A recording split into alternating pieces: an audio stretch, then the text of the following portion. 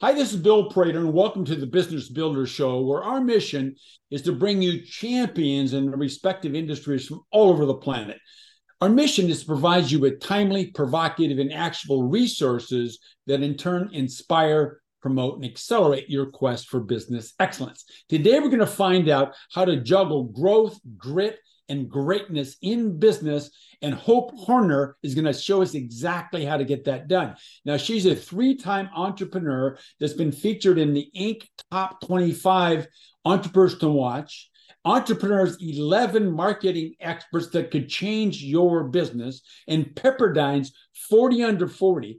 She's a regular contributor at Entrepreneur, Forbes magazine, and multiple other publications, and where she shares her startup insights and scalable solutions. She currently is working on her third startup called Lemon Light, which is an LA-based company that produces branded video content at scale. Lemon Light has been honored in the Inc. 5000 5 years in a row, so she herself does know how to scale. So it's great to have you here, Hope. Yeah, Bill, thanks so much. Really happy to be here and to talk to you. Our listeners haven't looked at your website yet, but I did. So I have a little idea, but they don't yet know who you serve. Yes, so our company works with brands of all sizes. I would say our sweet spot is the challenger brand, so mid-market companies who are interested in adding video content to their marketing channels or their sales channels, ultimately to get more customers. When you used a little title on those mid-market companies, you called them challenger brands. I did. That's one of the words So that we I'm use a lot thinking around that's here. a problem that you've identified and solved. So tell us about that. Yeah, a lot of companies they start to get a lot of traction. They're really interested in taking their marketing efforts or their sales efforts to the next level in order to be able to compete with some of the more enterprise level brands. So we've identified those as challenger brands. So people who are already have a really good base, they're already making a lot of traction in the market, but they're ready to go to that next level. So maybe you could share with us a case study or two that would demonstrate to our listeners how you take one of those challenger brands and move them through your process to where they become household names, if you will. Yeah, so one of my favorites was probably Drizzly. I don't know if you guys are familiar with Drizzly, but this was years ago. We started working with them, gosh, 2018 maybe, before they were more well known, maybe 2019.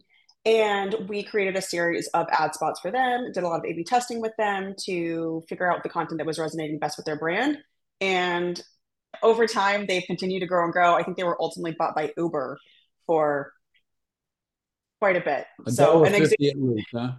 yeah, example of a company that came to us a little bit earlier on. We started working with them, and then over time, they continued to grow. Hopefully, in some part related to the content that we created for them. Now, talking about people that are trying to make a name for themselves, you've been doing that pretty successfully. But in addition to your success and your awards, how else are you different from your competition, Hope? Yeah. So I think the way that we think about content creation is how do we make it as easy as possible? I think inherently creating videos for your brand is tough. There are so many decisions you have to make, so many small details that all have to come together in order for the production to go well and then ultimately bringing the piece together through editing. So the thing that we always talk about is how do we make it as easy as possible for the customer? So we do this in a lot of ways. First and foremost, we have some software that helps move the customer through every part of the journey. We also have a great team of resources here that are going to work one-on-one with all of our customers to make sure that we are helping guide them, not just we're not just doing exactly what they ask. We're always engaging, understanding their goals, making sure we are connected with them to get them ultimately what they need to achieve those goals. I would imagine that this one-on-one hand holding is pretty important in the way that you are differentiate yourself. What does a typical competitor of yours do instead? So it's not that they're not highly involved. I think production historically, there's a lot of back and forth. I think the difference for us is how streamlined we've made the entire process, how process driven it is inherently itself with us. So every single step is it goes in order. It's always the same. We have every single detail covered. We're working with those customers one on one to make sure all of those pieces are coming together. The way that makes us different is how quickly we're able to do it. We can turn around very large commercials in days or a week or two when needed, where a lot of our competitors cannot do that. No, no, they're not very agile. I know. Tell us about how you went about building Lemon Light. Where did the idea come from? What are some of the major milestones that you've experienced along the way? I hope.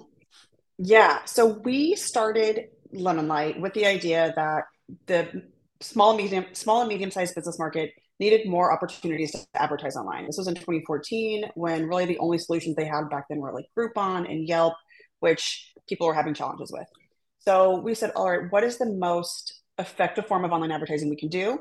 Turned out to be video, which was great because there was nobody offering video to that market at the time, but also challenging for the exact same reason. So we thought, all right, if we can make video content affordable and accessible, we think businesses will buy it. And we hit the ground running and we sold a whole bunch of videos that first month. And then we had to figure out how to build a business to make all those videos and get all those wheels going in the right direction. And that's how we started. We really started with a $12 Squarespace website and a free MailChimp account out of a bedroom and really tried to prove out the concept before we really invest a lot of time and resources into building the brand itself. So how's your team been assembled? Hope, what do you have a philosophy? You just look for the best and the brightest. Tell us about your process. So our three core the words that we use every single day, our core values are happy, hungry, and humble.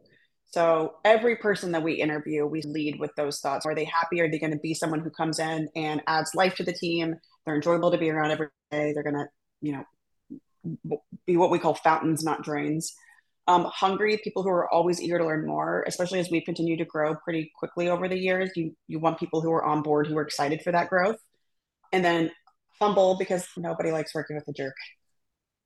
Yeah, that's true. Now, I'm a big, gigantic fan in hiring from a core value standpoint. But I'm curious, have you ever found a superstar talent? They didn't quite fit and you hired them and then have it blow up in your face? Yeah, of course. Yes. And we've had them on the team and I remember a few times early on, it's just so heartbreaking because you want it to work so bad because they are so talented or so good at their job. But when they're not the right fit, in the end, it doesn't matter. So it's not going to work out eventually. And I found that the sooner that you just come to terms with that and accept that and help shift them and onto maybe something different for themselves, the better everyone off it will be. It's a tough Yeah. decision, especially when you're a young company and you feel like you have someone who's really changing your company. It's challenging. Yeah, I don't usually ask that question, but I was because you had just three core values that you shared with us, and they were fantastic ones. I liked your fountain versus a drain. That was a beautiful little analogy too. Continuing along with that thread, your business has been growing rocket ship fast. So share with us your management philosophy approach. How do you go about running your business on an annual and then on a day-to-day basis? Great question. This is something that we've learned over time. Years ago, even a couple years ago, I feel like we were very much building building the plane while flying it, which was very hard. It felt very chaotic all the time because we were growing fast and trying to put the people in place that we needed to be able to support the growth, trying to figure out how to really balance supply and demand is the way I always think about it. Um, Luckily, through that learning process, we did bring on some really fantastic people who helped us get a better grasp on how to build that foundation out in order to plan ahead. So these days, we use all of the tools. We do OKRs every quarter. We do quarterly business reviews.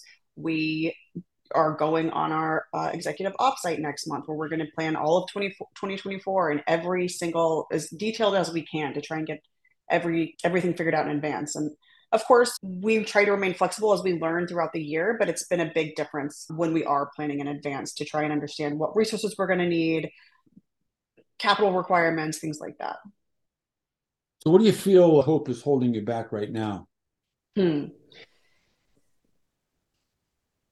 I don't know. I feel really excited about where we are. I think coming out of COVID, the market was booming. I think a lot of people felt that.